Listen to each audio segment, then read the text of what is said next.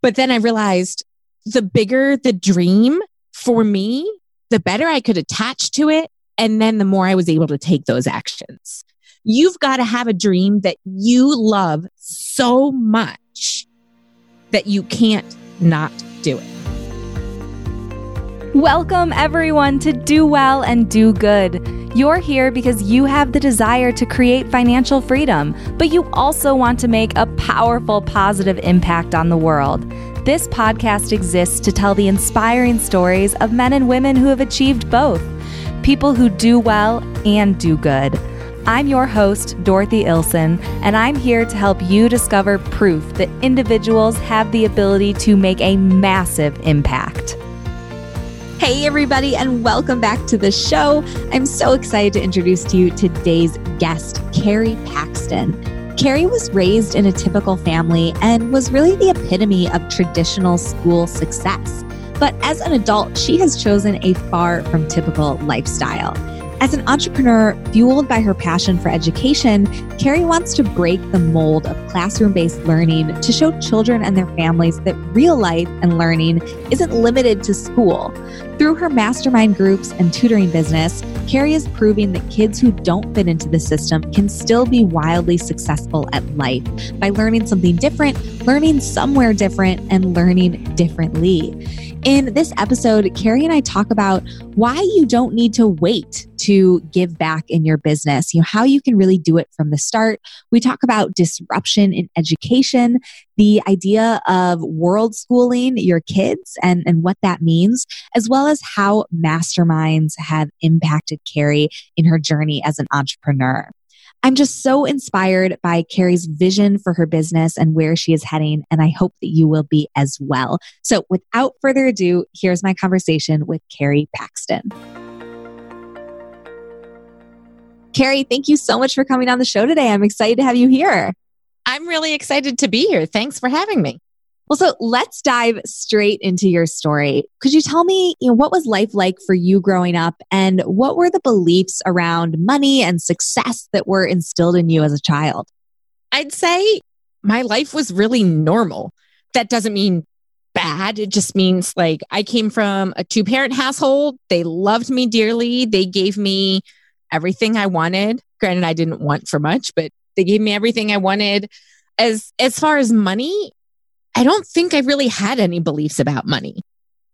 We lived very comfortably. My parents took me on vacations, not wild and crazy and fancy vacations, but solid vacations. I guess, my parents took care of all of that. Later, though, and I'm really thankful for this, my dad really instilled in me two main things about money. One, that when you have a credit card, you pay it off in full no matter what. Credit card isn't just, free money. It's real money, and you shouldn't put anything on a credit card that you don't have. So I learned that from him in high school. He got me a credit card as soon as I could qualify for one, and attached to his name or whatever. And then second, he taught me how to balance my checkbook, which I did religiously for a very long time. Even back when that was a thing. Yeah. Even into the electronic age. It wasn't really until I got married probably that I actually got into the online banking side of life. I know that you've said that you did have this, this real success in school and, really in the traditional sense. Did you know when you were growing up, as you were going through high school, that you eventually wanted to be an entrepreneur, or was that really, something that kind of came up for you later? It definitely came up later. I had no idea, but in retrospect, I probably should have known. Way back when in elementary school, I started my own school in the neighborhood. No kidding. Yeah, it was called Carrie Saturday Side School. And I couldn't tell you how long it ran, but this was not just a few weeks. I mean, I think it ran for at least a year, maybe longer. I sent applications to all the families with younger kids, and I had course books that they could review and sign their kids up for different courses. And I even got some friends in on it to be teachers. I didn't pay them, but so apparently I had these ideas a long time ago, but I never really knew that it could be a real thing. for a while, I thought I was going to be a lawyer. And then I thought I was going to be a child psychologist. And then I ended up as a teacher. I guess also that goes back to the school I started. But I guess I just didn't know it was a possibility to do my own thing. Yeah. Well, so tell me, what did that transition look like from traditional teaching into, starting your business? Honestly, it was an accident. I was teaching, I got pregnant. I expected to go back to the classroom at some point in time, but I was fortunate enough that I didn't have to right away. I have always wanted to be a stay-at-home mom, and I was fortunate that I could. And I didn't even know that at the time that I was pregnant, that it was going to work out that way.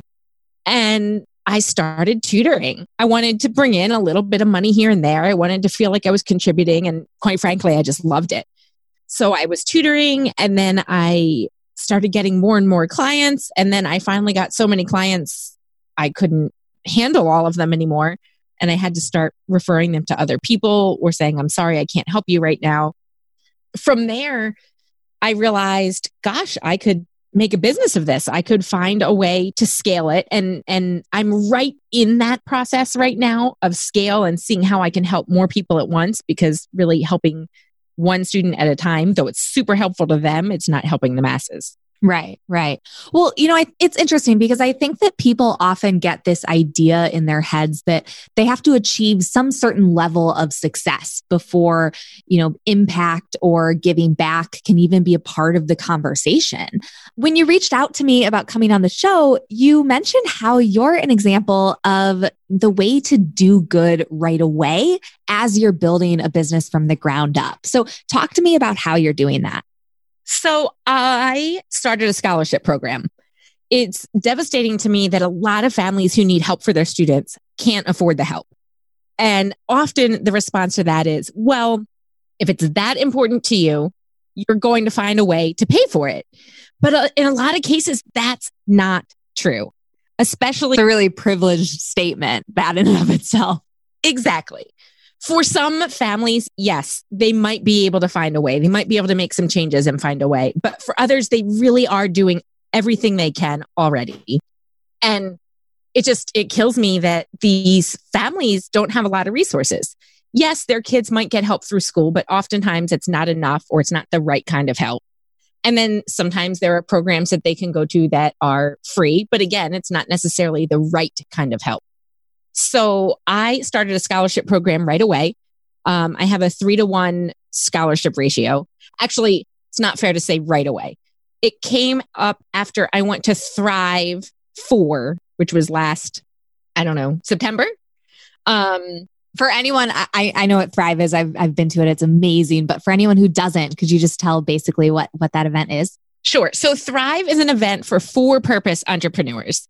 It teaches entrepreneurs how to start or run and scale a for-profit business. For-purpose business. Yes, a for-purpose. Oh yeah, I guess both. Which means that it's typically a for-profit business, because that can be scaled in a different way than a nonprofit. So a for-profit business that you can then use your income or your business in some way to funnel back into the community and do a lot of good. Really your message. Do well and do good. Absolutely. And it's funny, and I think about ever since I went to Thrive, I've had probably at least a quarter of the guests that have been on the show since then are in some way connected to Thrive. But so you mentioned this 3-to-1 scholarship program that you have now. What does that mean? So for every 3 clients who pay me for a package, I then bring on 1 scholarship client. They get the same amount of time, the same amount of benefits, the same amount of attention, but they don't have to pay a dime. I found, unfortunately, I could not sustain that 3-to-1 ratio. So I ended up changing it to 5-to-1. I don't have that much time for that many students. And then in the mastermind groups that I'm just piloting this summer, I plan to have a 4-to-1 ratio, which would max out at 10 students per group. Gotcha. So, why was it so important to you to do this from the start rather than, waiting as so many people do until they've reached some income level or some measure of success? I just want to help people. And right now, that's the best way I can do it. I also think it's really important to start that habit. and to model it for my own kids, that there are ways that people can help each other and people can give back even if you don't have a lot of money. Though money's great and financial donations are absolutely wonderful, sometimes the smaller ways of donating or giving time can be more meaningful to the people who are directly receiving those benefits. I love that you said the word habit, because that's something that I believe so strongly. Giving is a habit. It's a muscle that we build just like anything else. And, when you hear people talk about like, oh, I'll give when this, I'll give when that, the reality is that if you're not giving when you're making a little, you're probably not going to be giving when you're making a lot. And so, I love that you talk about building that habit early and modeling that for your kids as well. I'm curious, are there any other things that you're doing or how do you think about instilling this idea of giving back and contribution in both your own kids and potentially even the kids that you're tutoring? I try and model it. I try and talk about what I do to help people. My kids are still pretty young. They're 4 and 2. So I haven't actually taken them in the world to do something yet, although that's probably something we should be thinking about pretty soon. And quite honestly, I don't think I really have modeled it with my students. So that's something I really should get to doing. And that could definitely be part of my mastermind program, because I want to do meetups with the kids and I would love to incorporate some kind of service component with that. So thanks for the idea. Yeah, totally. Well, so Carrie, as entrepreneurs, we talk about disruption all the time, right? Uber disrupting transportation, or Airbnb disrupting hotels, Warby Parker disrupting the eyeglass industry. If we're talking about the power of entrepreneurship to make a substantial positive difference in the world, honestly, I don't know that there's any industry more in need of disruption than the education system. So, I'm curious, would you agree? And if so, what do you think needs to happen? Well, I can't answer that second part. What do we think needs to happen? I wish I could. And people ask me all the time. And truly my best answer is I have no idea. And I'm not sure that anyone could come up with something that works. Our country is huge. Our country is diverse. We ask that all of our students go to school. And those are all wonderful things. It's what makes this place so wonderful. But at the same time, I don't know how we create a system that meets everyone. As far as disrupting, yeah, absolutely. It needs disrupting. I think that schools unintentionally create cycles of anxiety. The language we use with our students, the things we're asking them to do without really preparing the students for doing them, it creates this terrible cycle for students. I have students say that the teachers tell them to ask questions when they don't understand. But then when the students ask questions, they get in trouble for not paying attention. And their response to me is, but I was paying attention. I was doing my best, but I really just didn't understand. And I know no teacher that I know anyway, would intentionally dissuade a student from learning or dissuade them from paying attention, or rather asking questions. But it seems to happen because of the environment that school has to be to try and be one size fits all, when really it's just not working. Yeah. I know that you have intentions of world schooling your own kids. What does that mean? So world schooling can mean lots of different things to different people. But to me, I plan to homeschool my kids and teach them about the world by being in the world. We want to actively travel where we want, when we want, for as long as we want. We go to a place. If we like it, we hang around. If we don't, we move on. We give it at least a little bit of time. And for me, when we're there, it's important that we kind of assimilate into the culture as opposed to play tourist. So I think you kind of play tourist first, learn what you need to know, and then you start to adapt to whatever's going on there. I just feel like that's a much better way to teach my kids, where they can learn about things firsthand rather than just through a book. There's so many stereotypes, I think, about homeschooling, and, people have these fears that, their kids won't be well adjusted. They won't be socialized. They're not going to get the same types of experiences. So I'm curious, how do you think about that? Are those concerns for you? If not, why? And, what would you say to those people? So that's the number one response I usually get is, well, how are you going to socialize your kids? And I have so many answers to that one too.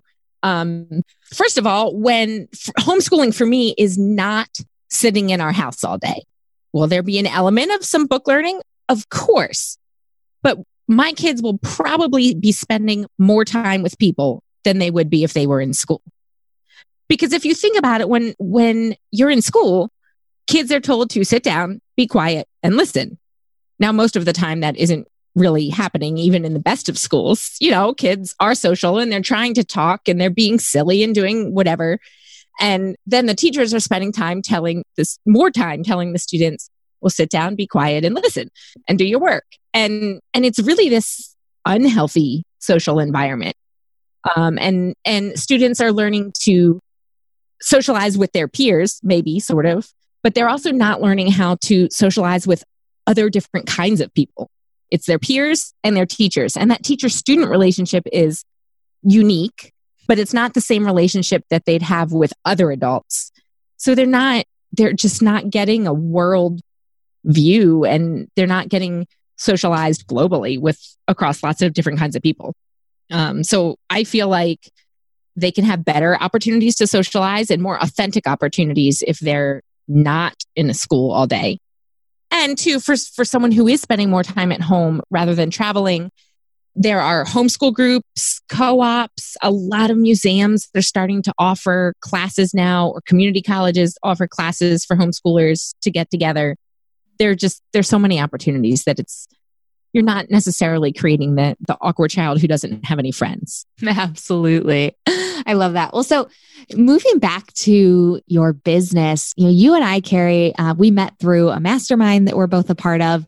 How have masterminds impacted you and changed your business? And as an extension of that, events too, things like Thrive. The mastermind model was not really something I was familiar with until I joined the group that we're both a part of.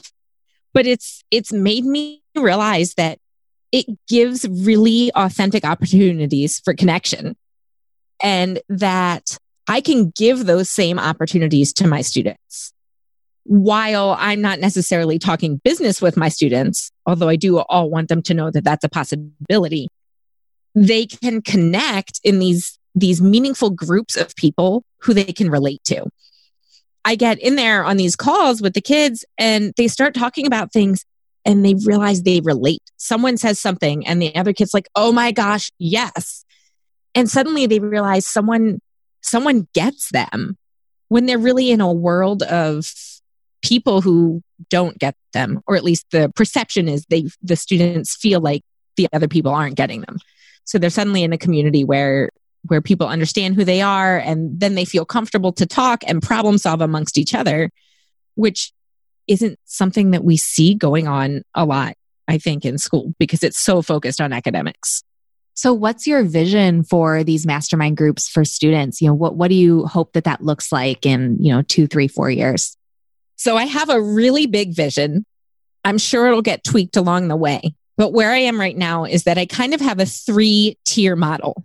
That the first tier, the kids are coming in as teens and they're developing confidence. We're doing all kinds of confidence boosting activities around developing self-trust, and then keeping promises to yourself and stacking those and really setting up yourself with habits for success.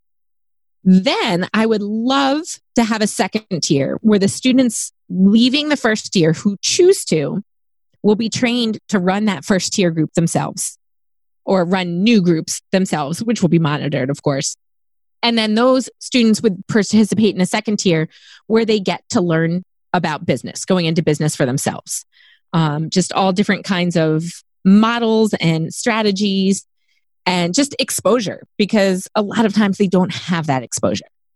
And then the third tier, and this is something that's so far off for me because I'm not there yet, would be that these students would get coaches to actually help them start their business. Clearly this is down the road, but I'm really excited about it, and I'm putting all of my energy and efforts into making it work. I love it. Carrie, what's been the biggest challenge for you in this place you're in now of transforming your business from, a lot of the one-on-one, type of tutoring into something more scalable? Couple things. I feel totally lost. I know what I want to do. Right. I think every entrepreneur is probably in that position. But when we see someone who's further along in the journey than we are, we look at them and think they know everything and think they have all the confidence and they don't feel lost.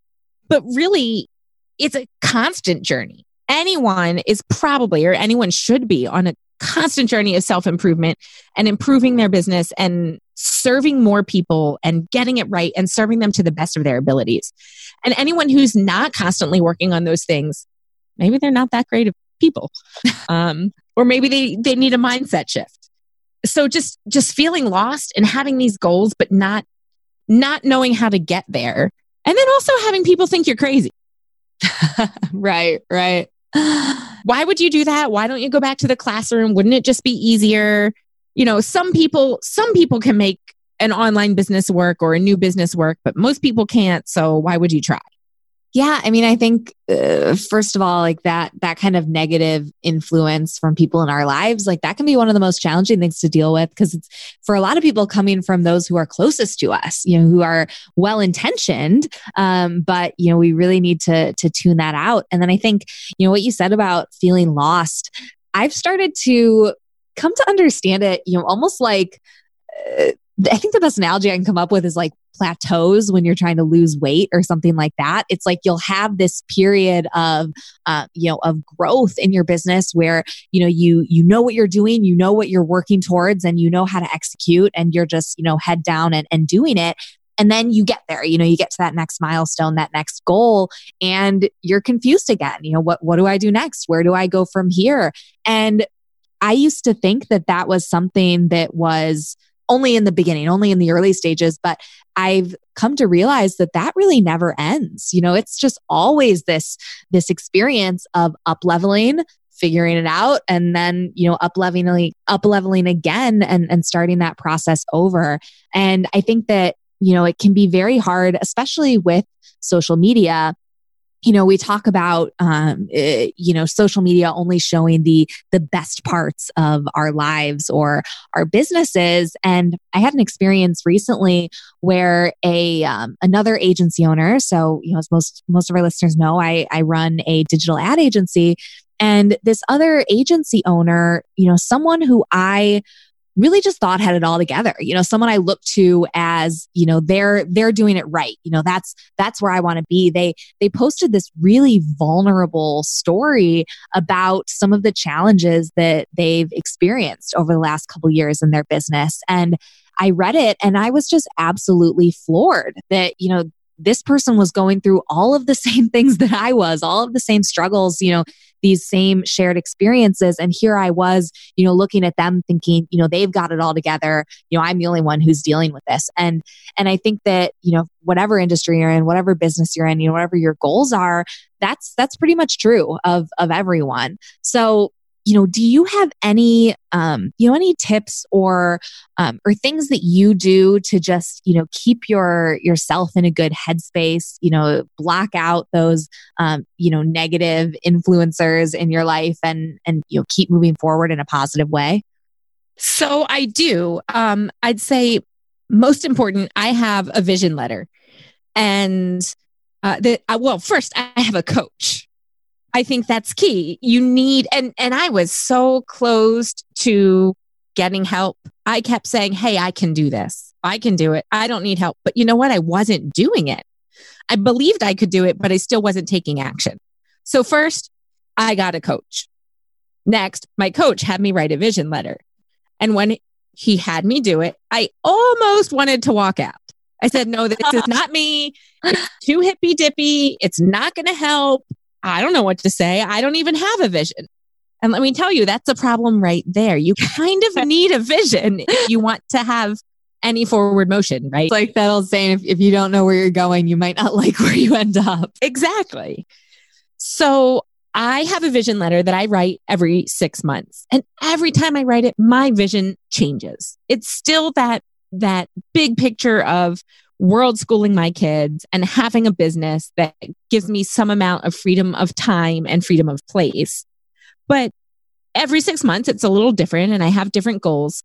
And then from there, I break it down. And this is what my coach has me do. This is not my own thing. So I really have to credit him for that. I break it down to monthly goals. I make sure those monthly goals align with my vision, and then weekly goals, and weekly actions. And that's key right there, is the actions, making sure the actions you choose are 100% within your control. They're attainable. They're things you can commit to no matter what. And those actions have to align with your goals, and your goals align with your vision. So for example, might that be, whereas a results-based goal would be, get one more coaching client, versus an action-based goal would be, make 10 sales calls or post, something like that. Exactly. So the monthly goal might be get one more client. And then the weekly action would be make 10 sales calls or whatever it is. Exactly. And I think that really helps me keep on the right track, knowing that everything I'm choosing to do is in alignment with my goal, which is in alignment with my vision. And then really the people who aren't so cool with what I'm doing or aren't celebrating it, I just don't talk about it with them. It's not like I'm keeping it a secret or trying to be rude by not sharing it. I find other things to talk about. And then it just eliminates that side of the conversation completely. I love it. Well, so, Carrie, just to wrap things up, is there any parting guidance that you would give to, someone who, was maybe in your shoes a couple of years ago, where they have this entrepreneurial drive, they know they want to do something on their own, but they either, don't know how to get started or they're scared to get started. What would you say to that person? First, I would say dream bigger. You're probably not dreaming big enough. I really struggled with that. Everyone kept telling me to dream bigger. I was like, no, you're crazy. But then I realized the bigger the dream for me, the better I could attach to it. And then the more I was able to take those actions.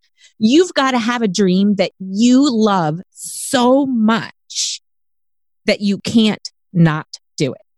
So you keep dreaming bigger, you keep dreaming crazier until you are just so attached to whatever it is that you want to do that you have to take steps. But then you also have to know that you're not going to reach that dream right away.